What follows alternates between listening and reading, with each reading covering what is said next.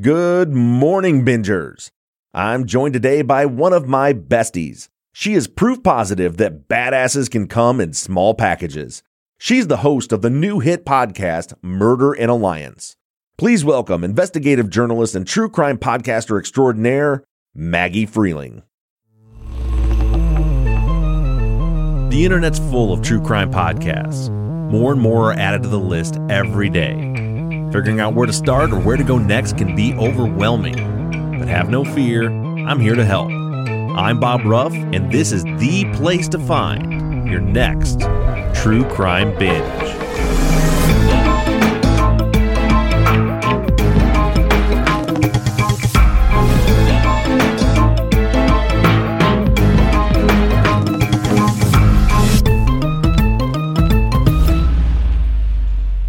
Margaret, how are you doing? You're never going to get it right. It's Maggie. You're never going to get it right. Not a Margaret. It's not, damn, one of these days I'm going to figure it out.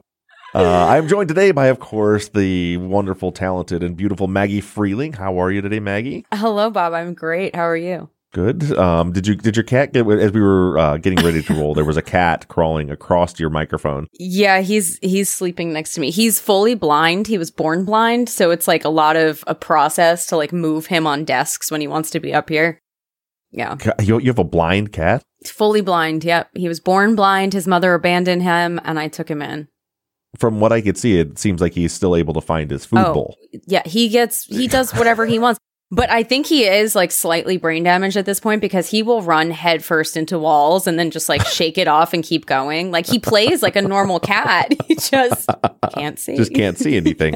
They got other senses. That reminds me, this weekend on Father's Day, we had a little barbecue out on our patio, and my 10-year-old ran full steam ahead into our screen door, which we've all done. I was going to say, was it the glass door? Oh, no. But, if I did it, I would have crashed everything down. But he's tiny. You would have gone right through the door like a cartoon. Like, it would have just been like a Bob Ruff, like, outline. Right. Outline of the thing. Exactly. He hit it and bounced back and fell on his butt. And then just looked at me stunned, like it took him at least 20 seconds to figure out why he just got deflected from the door or from the open door. And then he just kind of crawled away back into the house and hoped nobody saw it. Oh, poor guy. So how are things going with your... I'm not sure when this is going to air, but we have True Crime Podcast Festival coming up.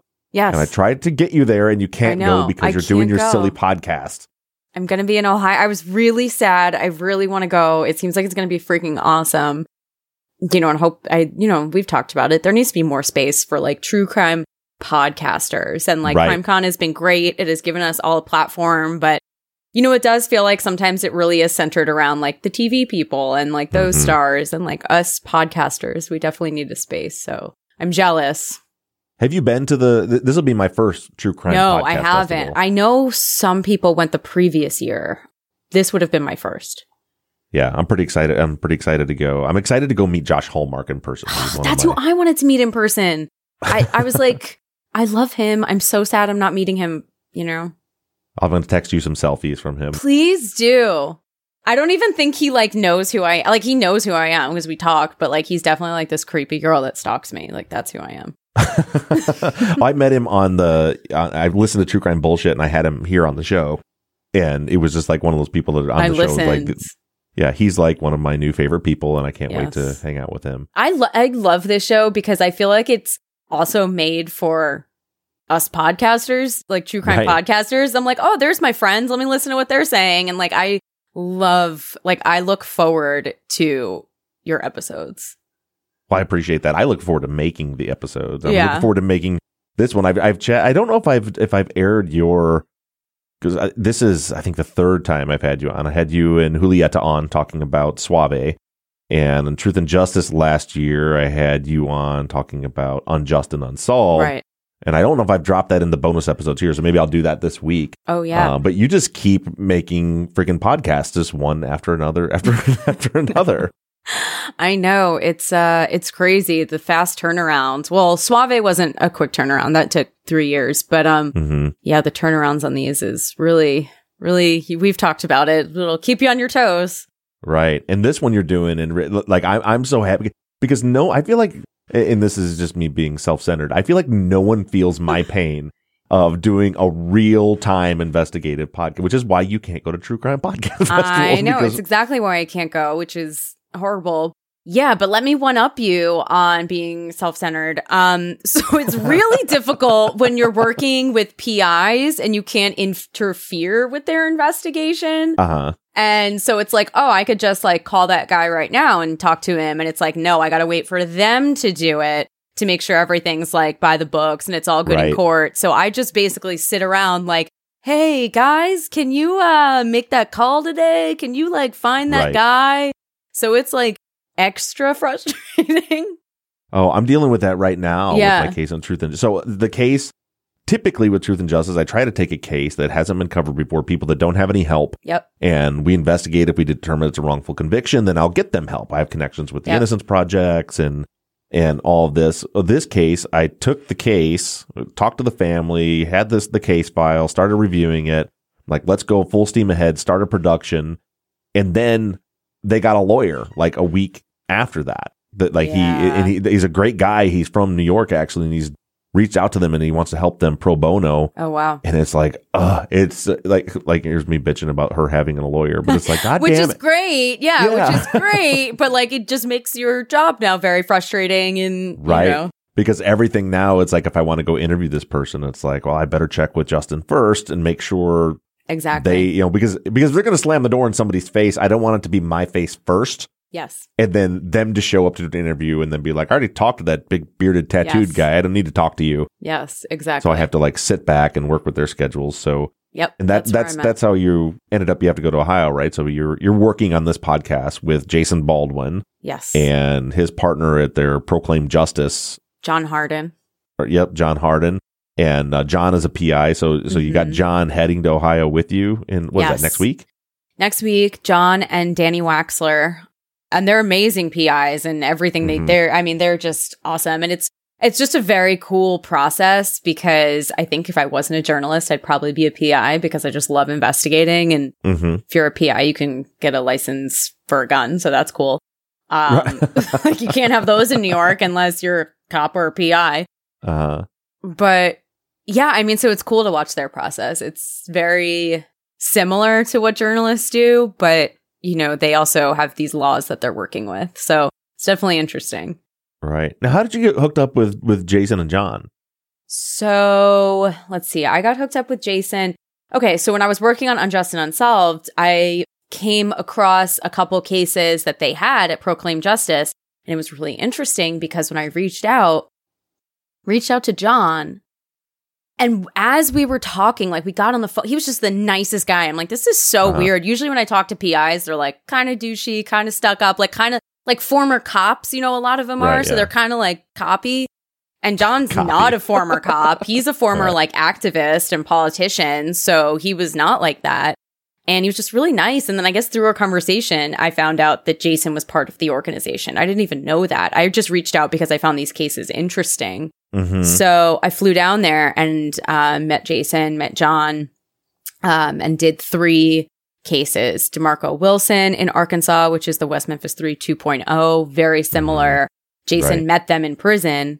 Nikki Zinger in Arkansas, and then Diamantina Salinas Calahaco in Texas. And actually, she's wrongfully convicted, and the real killer is a serial killer who confessed to it. It's the railroad killer. Oh, wow.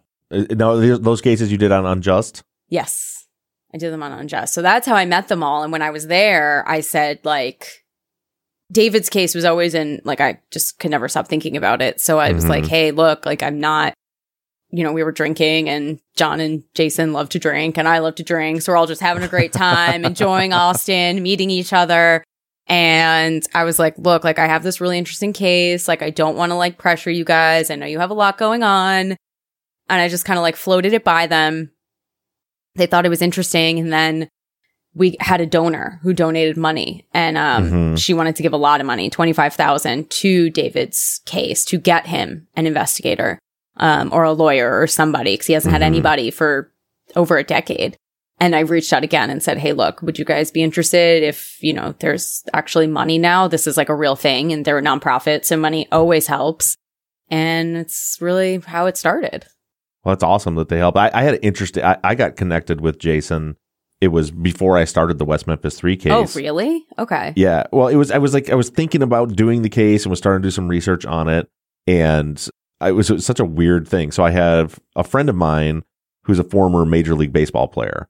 And he had recently moved down to the Austin area. And now he was a pitcher. He does pitching lessons for kids. And he was up here visiting. We're just sitting out on the deck having drinks. And it was, you know how it is when people, do you have the people that are like, oh, hey, how's the podcast going? Because like they want to act interested, but they don't know what you actually do. Yes. Yeah, right. So it was kind of one of those. Definitely. Yeah, like how's the podcast going? How do I watch your podcast? I'm like, you don't just don't know what you're saying. Yeah. Where do I watch it? Right, all the time. And it was one of those conversations, and I think it's because I know David well. I'm like, listen, we don't need to do this. Like it's like we don't need to talk about. And he's like, no, you do like the true crime stuff, like that like wrongful conviction stuff, right? And I'm like, yeah. And he's like, I know a guy that actually works with a guy who was wrongfully convicted. I was talking, and he said, I give his son pitching lessons in Austin, and I'm like, oh yeah, and I'm kind of. Is that John's kid? Yeah. So he's like, yeah, I give his son pitching lessons. Yeah, his name's John and stuff. And he works with this, he works, they have like some kind of organization with some guy that was wrong. This dude was some, I don't remember the story, some crazy thing out of like Podunk, Memphis or some shit where he got. And you're like, what? I'm like, are you talking about John Harden? He's like, yeah, Harden, John Harden. That's the guy. I'm like, you got to be shitting me. Like that's, and I was like in the process of wanting to reach out to Jason because I was considering doing the West Memphis 3 and it kind of all fell into place. And then I was getting ready to go. My wife and I went to Mexico for a vacation and David's like, well, I'll give John your number and we'll see if he can hook up sometime. And I still remember standing on my balcony in Mexico like a month later and I get a call and he's like, hey, this is John Harden. Just wanted to touch base. And the nicest. He'll just call. Yeah. Like, that's what I mean. I was like expecting some like douchey cop guy. Actually, hilarious. I was working on one of these cases and the guy in prison was like, well, I had a PI reach out to him. So I reach out to this PI and literally on the phone, he goes, do you know who I am? And I'm like, excuse me? Like he was such an asshole. Turns out he was a PI for every scummy, like alleged rapist celebrity you could think of. He was Scott Peterson's PI. He was Bill Cosby's PI. He was Chris Brown's PI. And so when he said, do you know who I am? Like this kid was just like, oh, this is my PI. Just call him. So I didn't Google him first. I guess that was like my mistake. Should have Googled him. But as he's like, I'm sorry, ma'am, do you know who I am? And it was so condescending. And I don't even think he ma'amed me. It was more like a little girl. Do you know who I am? And I was just you should have been like, do you know who I am? I'm Magdalene Freleng. Yeah, I mean, he was a fucking asshole. Exactly. I'm going to call him back and be like, excuse me, do you know who I am? Right. And then say your full name. No, and record exactly. it so I can hear it. Not Magdalene? Exactly. Not Magdalene. It's just Maggie. You're the only person who tries to call me anything but Maggie. And gets it wrong, so. Yeah, but I mean, your birth certificate doesn't say Maggie, right? It does. That is my name. Your name? I don't believe it. What do you mean? My name is Maggie. It's not short for anything? No. Oh, so you had like cool parents. You were yes, my parents were hippies. So they just went for it. They did the whole, well, if we're going to call her this, let's name her this. Yeah, thing. exactly. Which more parents should do. Like, yeah. Yeah. Well, I went with it through that with my ex-wife, with my oldest boy. His name is Quint. He was named after a fire truck. The Quint is the truck that I was the captain on at the time. Okay. Which is the big ladder trucks. And there's a reason, but without getting into it, that he was named after that. But we decided we were going to name him Quint. And his mom was like, well, we can't name him Quint. That's not a name. So we'll name him Quentin and you can call him Quint. And so after months of fighting, he ended Quentin. Yeah, his name is Quentin, but we call him Quint. And I was like, if we're going to call him Quint, why don't we just name him Quint? Yeah. And she said, because that's not a name, but your folks just went for it. Well, Maggie is a name. I'm just kidding. Anything's a name anymore. Yeah, anything's a name. I mean, please, with the millennials, how they're naming their kids, like, please. They have like symbols and stuff. Yeah, like, what's Elon Musk's kid's name? God, I don't even know. It's horrible. Don't. Some equation. Kids. Speaking of kids these days, I meant to ask you when we were hanging out in Austin. Do you have jewelry on your teeth? Yes. What the fuck is that all about? Like. So let me back up. So we were sitting when we were at that moonshine place. Yeah. We were sitting there hanging out and we were chatting and I was like, oh shit, she's got some on her teeth. I better tell her. And then I was like, wait, that looks like maybe it's like on purpose on it. No, it can't be. And so I had to wait until you were gone and then ask my wife. I'm like, did she have some? She's like, yeah, she's got what do they call it? The bejeweled teeth, whatever. Tooth gems. Like, that's not, what the hell is that? How is that? What is that? It's a thing? Yeah, they're called tooth gems, and all the kids are doing it. Bob, when I'm feeling like when I'm like going out with like my people, I have a gold tooth I put on. Like I have a whole tooth regimen. I have a custom. Who's your people? I thought I was your people. Well, apparently you're not hip enough to be my people. So, yeah, tooth gems. So is that permanent? Do they? Mm-hmm. Well, it's like they cement it on, like what you do with braces. So I could like technically pop them off, but yeah, my dentist isn't really happy about it. But you know, I bet he's not. No, you just glued jewels to your teeth. Cement it. They've been on for 2 years. No, and you have a gold tooth. I have a gold tooth. Next time we hang out, I'll put on the gold tooth. I just thought it would be a little too much for like CrimeCon Austin. Like it might have been like a little too much. But if we were like having a night on the town, like just the homies, I'd put the gold tooth in. The gold tooth is coming out. Yeah. If it's just a night on the town with you and your people with me, old fuddy-duddy tagging along. On my private Instagram, which you can be friends with since now we're friends, I do have a picture of my full tooth setup. Here we go. Can you see the gold tooth? I can. That's pretty gangster right there. Right? It's impressive. And you just have one. I like that there's just one. I'm just kind of a symmetry guy, so it bothers me a little bit that there's only one. Okay. All right. Well, then you might have to look away when I talk then. I don't know. Well, I noticed the jewels you matched up equally on each side, yes. So they balance out. Yes. One is a scorpion and one is a cross. That's something. And that's something the kids are doing now. I mean, you know that you're not, I mean, you're younger than me, but I don't know that you're a kid. I'm definitely not a kid. I'm just like the cool mom. Like I'm gonna be that cool mom in oh my God, what was that movie? Mean Girls, with the mom who like comes in when the kids are gonna have sex. She's like, "Here's the condoms, guys." Like they're like, "Mom, get the fuck out." She's like, "Okay, I'm just the cool mom." That's gonna be you. Yeah. Speaking of you and kids, I had the pleasure of meeting your partner over in Austin. Not that. That's a weird transition. You don't have kids. I don't. I have blind cats and stuff like that. Blind cats, but please tell him that I said hi because I thought he was super cool. And well, you know what's funny is I watched, obviously obsessed with anything West Memphis or Bob Ruff. So of course I watched the documentary. Mm-hmm. And it came out, I think, around the time we first started dating, and he was never like really into true crime. So I'm watching this, and I was like, "Watch this! It's Bob Ruff. I know him." Blah blah blah. And he was like, "Yeah, whatever." Like he didn't even know about the West Memphis 3. So now I'm going to rewatch it with him. Now that he knows you and knows Jason, we're going to rewatch it. He'll be so impressed. He has the best hair ever. I know, his hair's great. It's great. All right. Well, all the cat. Now that we've caught up, let's move on. I want to talk about your new podcast. Yes. So the new one, as I said, Maggie keeps jamming these things out. The new one is called Murder and Alliance. This one is a long-form, real-time investigative podcast, similar to Truth and Justice, only better. And in this one, you're So you and I, when we talked last year, and when you did the episode on Unjust and Unsolved, I think I remember you telling me like I'm like David Thorne's case. I texted you after. Yeah, I remember texting you after and being like, "Cover this case." Like I would tell everybody about it. Mm-hmm. Yeah, and it's so awesome you that fucked up. You didn't cover it.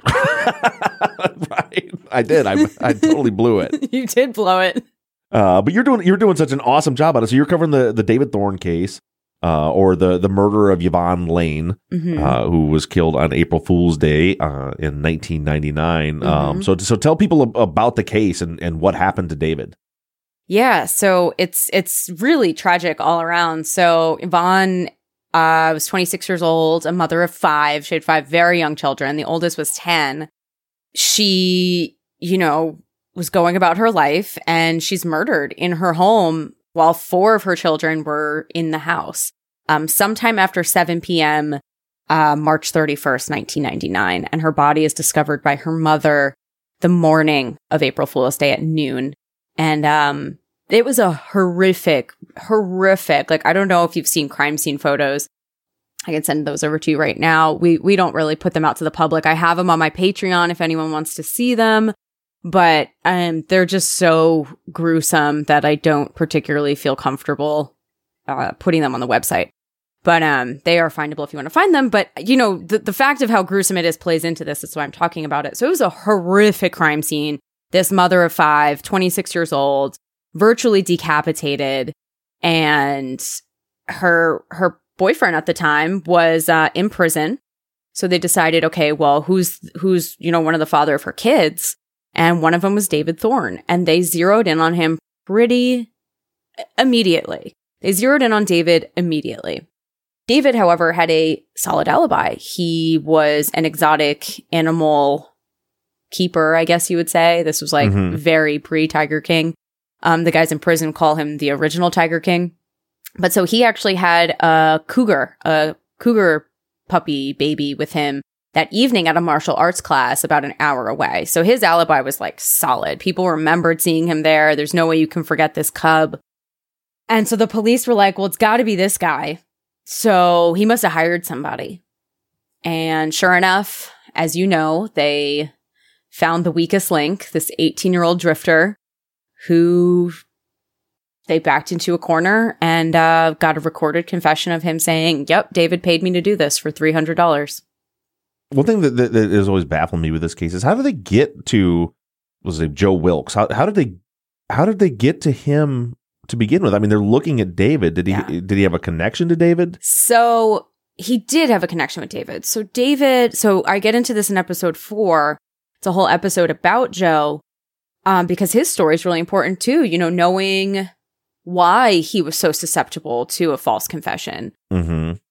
So Joe was a drifter. He had an incredibly traumatic childhood. He was abused by his parents, then put in a foster home, abused by the foster parents. All of the abuse was physical, sexual, everything. Put in the foster home, abused by those parents, winds up virtually homeless at 16 while he's in high school. And he meets David Thorne, who's about 10 years older than him. But David's this nice guy. He's the guy that, does martial arts and has the cougar, and he's just works on cars.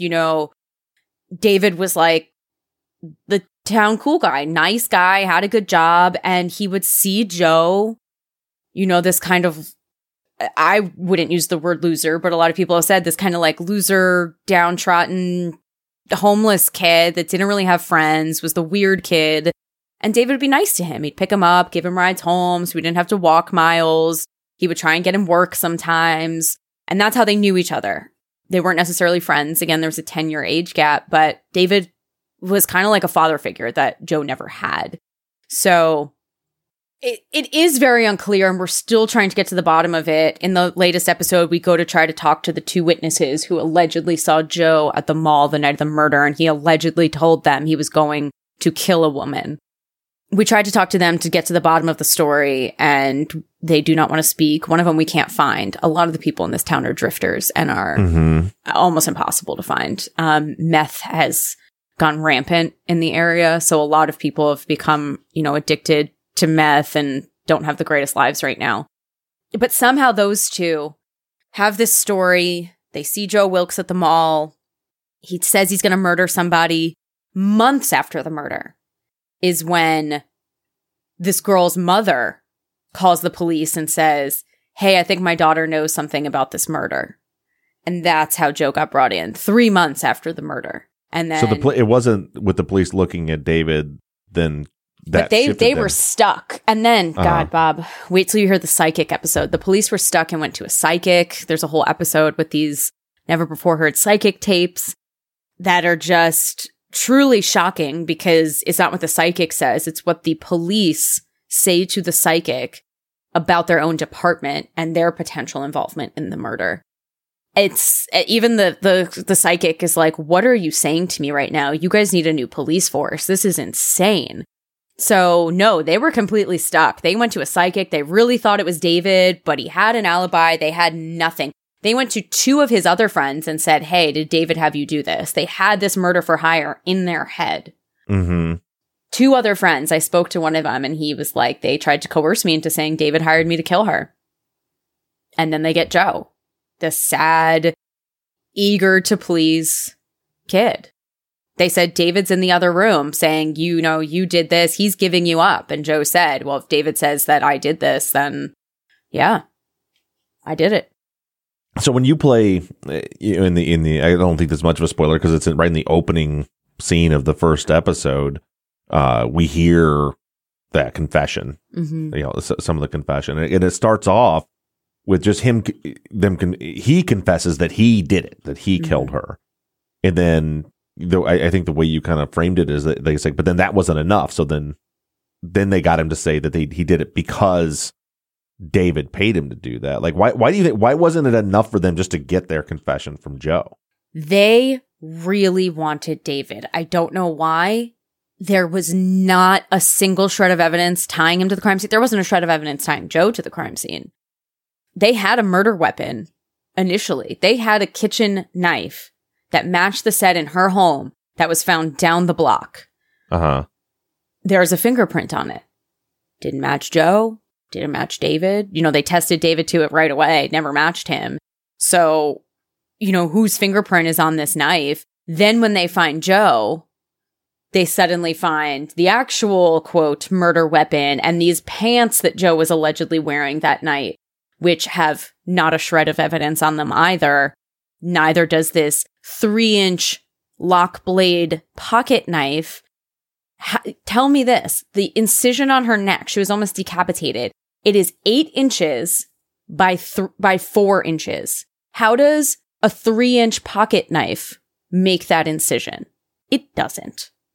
Did the autopsy show there was it looked like multiple cuts, or it looked like Nope. It was a full slit in her neck that virtually decapitated her. That pocket knife is not making that cut. Mm-hmm. It's just not happening. So then they decided that was the murder weapon, and that's all the evidence. Then these two kids that say they saw Joe at the mall and he told them he was going to murder somebody.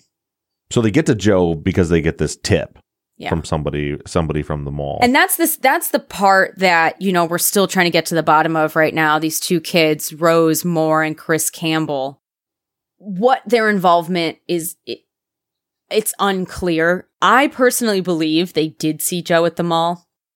And I do think they thought he was weird. Rose didn't know him, but Chris did. Chris and Joe actually did not get along. They got in a fight in school that actually got Joe expelled. So the whole interaction is strange to me, that Joe would sit down and have this whole conversation with them, with this kid that he hated. And it just doesn't make any sense. So we're still trying to figure out how Joe's name even got brought up by them, what the police were asking them, but it's odd. And there is a slight bit of truth to it, but I don't believe that Joe said, I'm going to kill somebody. And that tip came in months later. Months. It wasn't like the next morning they were like, hey, this guy's July. in here telling us. No, it was July 12th that the police got the phone call. Somewhere around July 9th, 10th, 11th, 12th. And the murder was March 31st.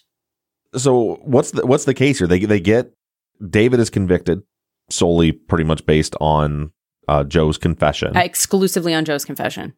They were never able to track any money trail or anything like that, or any communication. There was a $300 payment to Joe. That David gave him to buy a car. It was a $300 Volkswagen, some piece of shit clunker. David worked on cars and Joe needed a car. He was sick of driving him around, gave him $300 to buy a car. That was the money that they said was for the murder. $300 to murder your ex-girlfriend. Right. And then, but the forensics on the scene, is there any forensics tying either one of the two to the scene? No. And I just linked you the crime scene photos. Yeah, I was kind of buzzing through them. Yeah, you need to see this because I think that's the thing is that like a lot of people don't realize is like, I think click on dining room is like bonkers. When you see the crime scene and you see her body and living room. If you click on living room, that's where she is. It's so obvious this wasn't a pocket knife, and it's so obvious that this was like a very personal murder. This was not in my opinion, this was not a hit. This wasn't just someone going in, killing her, and, walking out. That would be pretty clean from what I would think. This is like so beyond brutal and overkill. So there is a lot of blood at the scene, and they didn't, from all the reports I read, there's no other blood that seems to be anybody else's. However, there's a lot of stuff that was never tested. And we have so much new technology now, as you know, there's a lot of stuff that could and should be touch DNA tested. Right. Like I'm looking at the phone that's next to her body. Yes. All of this should be touch tested. Mm-hmm. If you get to the photos of the pillowcase on the couch, mm-hmm. It very clearly is a knife swipe that matches the kitchen knife that they found in the street. The first weapon that they found that I believe is the actual murder weapon. Mm-hmm. Somebody touched that pillowcase, wiped off the blade, and left the house. That pillowcase should be tested for touch DNA. Right. That's crazy. Yeah. And I mean, anybody that did this, where you have both carotid arteries severed, there's, as you said, there's a massive amount of blood everywhere. This is a case where truly the killer would have been covered in blood. So that's the insane thing about Joe's story. He allegedly walked 3.5 miles from a hotel down the street that David allegedly paid for this hotel for him, walked 3.5 miles to her house, then murdered her, should be covered in blood. I mean, you could see her body is dragged. Somebody dragged her. Right. I mean, this person would clearly be covered. So then he leaves the house, presumptively covered in blood, and walks another 3.5 miles down a main highway of strip malls. Like, This is a 4-lane road with strip malls everywhere, full lights, covered in blood to the hotel. That did not happen. That did not happen. And nobody sees him. Nobody sees this. This is the biggest murder in years in this town. This town doesn't have murders. So this 26-year-old mother is brutally murdered in her home. And we have the murderer allegedly walking down the street covered in blood, and nobody saw this. It didn't happen. Did police ever try to get a hold of the hotel staff to see if they had any evidence of blood in the hotel room? No, that never happened. But the hotel manager or clerk or somebody did testify that Joe checked into the hotel, which when he recanted, he said, yeah, I was having a hotel party. I got a hotel room. And that's apparently what we believe he said to Rose and Chris. He invited them to his hotel party when he saw them at the mall that night. So if Joe did this, which we still are unsure if Joe actually did do this himself, what we know did not happen is we know David did not pay him to do this. It just does not make sense. David had absolutely no motive. If Joe did this on his own, it still didn't happen the way he's saying that it happened. It just, the witnesses at the mall saw him in all white, allegedly. And then the pants that he was, quote, wearing that night that the police found are all black. It just none of it makes sense. Yeah. So, and that's what I was going to ask you is if this is a case where you feel like Joe did it, but David didn't pay for it, or if the police completely got it wrong. I personally don't believe Joe did this. By all accounts, he was not a violent person. He was just a sad kid. I mean, to go from having virtually no criminal record and to suddenly commit this heinous slaying doesn't make sense to me. Was anything stolen? The only thing that we have discovered from the psychic tapes is there was apparently, quote, a little bit of marijuana found. That is not in any evidence. So the police are saying there was marijuana found there. Where'd that go? Well, surprise, the Alliance Police Department has a lot of drug connects because just months earlier, the former chief of police was fired for stealing guns, drugs, and marijuana from the evidence room. So where'd that marijuana go? I don't know. Did the police pocket it because they know that it might come back to them if they were selling drugs on the street? They said on record they found marijuana there, and there is no marijuana listed in evidence. So, nothing of obvious was stolen, but we don't even know what was there. Right. Yeah, it just seems like I presume based on the photos, but I'm assuming there was no sexual assault. There was no sexual assault. However, there was condoms found. We've discovered that she was most likely, by all accounts, a sex worker.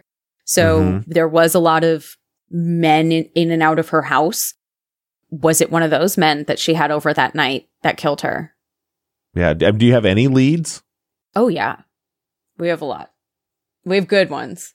You don't want to share them right now, do you? Before everybody listens to them? No, not before everybody listens. But yeah, I just don't think Joe did this.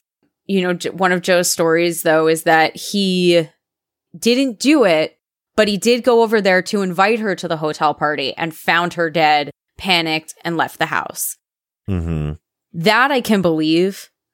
I don't believe that Joe brutally murdered her. I just don't. It just seems too random. You know what I mean? And that's what I was getting, like, without a clear motive. There's no motive.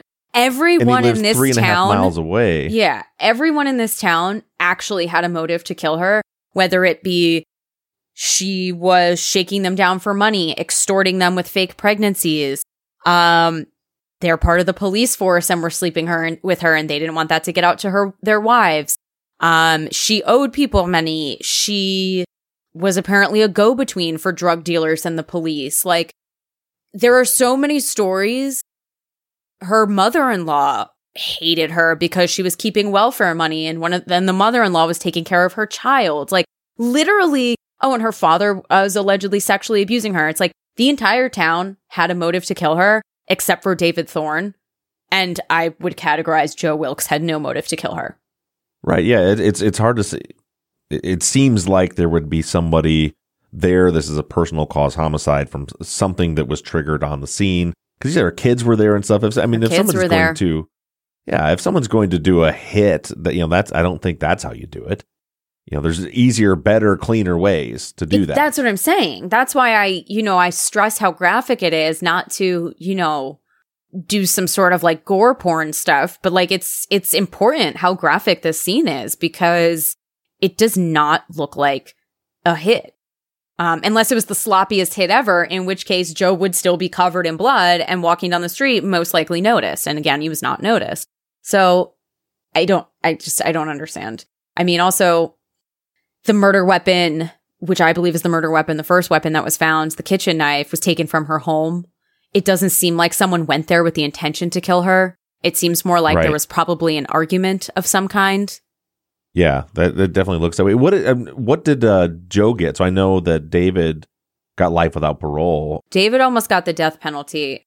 Mm-hmm. The jury could not decide on the death penalty, and so the judge had to. And the judge, I don't think, could actually give it to him, so he gave him life without. Joe got 30 to life. So Joe actually would be technically up for parole in 10 years, but I highly doubt he'll get parole. Yeah, it seems unlikely.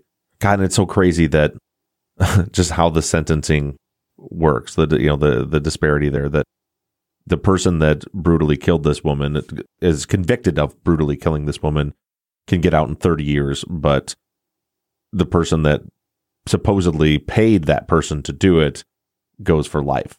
Mm-hmm. Oh, death. I mean, he probably would have gotten death. I mean, if the jury, I don't know how many holdouts or what happened, but I mean, his life was in the hands of this jury, and they just were like, we can't decide, which is terrifying. David could be dead by now. God, that's insane. It's a super interesting case. I'm really excited. As I mentioned before we got on the air, I just started my binge last week and then immediately reached out to Maggie and said, come on and talk about this. So, but I can't wait to catch up. How many total episodes can listeners expect? 20. There's going to be 20 episodes. And many of those are not recorded yet, right? Because you're still working on the case. As of speaking to you at this moment, I am working on episode 12. So I have 8 episodes that I'm like, who the hell knows what's going to happen in those episodes, which is terrifying, as I'm sure you know. Right. Every week. I like to call it white knuckle podcasting. You wake up Monday morning. What are we going to talk about this week? And start investigating. Well, I'm taking a page from your book, and I told Patrick, I was like, it's the Bob Ruff approach. We have a Q&A next week just to like buy some time, like answering listener questions. I'm like, Bob does this. This is freaking brilliant. I'm going to do this too. So there's probably going to be a couple Q&A episodes in there somewhere. Yeah, there. And, I like doing those for 2 reasons. One, the one you just named, because sometimes you just get to where like, there's no time with this type of production to take my family on a vacation or go to CrimeCon or, go to Houston, which I have to do next week for work, and still do the production. So a lot of it's like, okay, I can do a quick Q&A. That's easy. I can get that on the books, and then I can get out of here and go do the other thing I need to do. And the other part of it's always nice to, when you're doing something in real time, and I presume that you're kind of, there's a crowdsourcing model to this too, where people are jumping in and trying to help, like where listeners get to actually be involved. Yeah. Well, that's why I've been I know you put all your case files on the website. I decided to do it on Patreon just because there is a lot of really sensitive stuff in there. I'm new to this, so maybe I will start putting case files on the website, but I decided to do it on Patreon. But yeah, I encourage people to go through the case files and, see if we missed anything. I would love that. We've had a couple people, most people that have reached out have said, I've had horrible interactions with the APD. I believe everything that you're saying in this podcast. I've had 2 former partners of Joe Wilkes reach out and say, I never thought he did this. He's not violent. Mm-hmm. So it's a lot of, there no actual tips have come in, but it's a lot of people just confirming again and again things that we knew, which is great for your reporting. As a journalist, I'm like, great. These are other people saying, yes, you're getting it right. So it's been a lot of that. Yeah, and I think that you'll see too, as the audience grows and the reach gets along, what usually happens in my experience, as people get more interested in the case, then all of a sudden you start hearing from like, hey, that person you're looking for, that's my cousin. Yeah. And I can put you in touch with them, or I've got some information. So hopefully that's all going to come up. You all need to check it out. The podcast is called Murder in Alliance, and her name is the one and only Maggie Freleng. Check it out. It's going to be your next big true crime binge. I know that it's going to be mine. Thanks, Maggie. Thank you, Bob.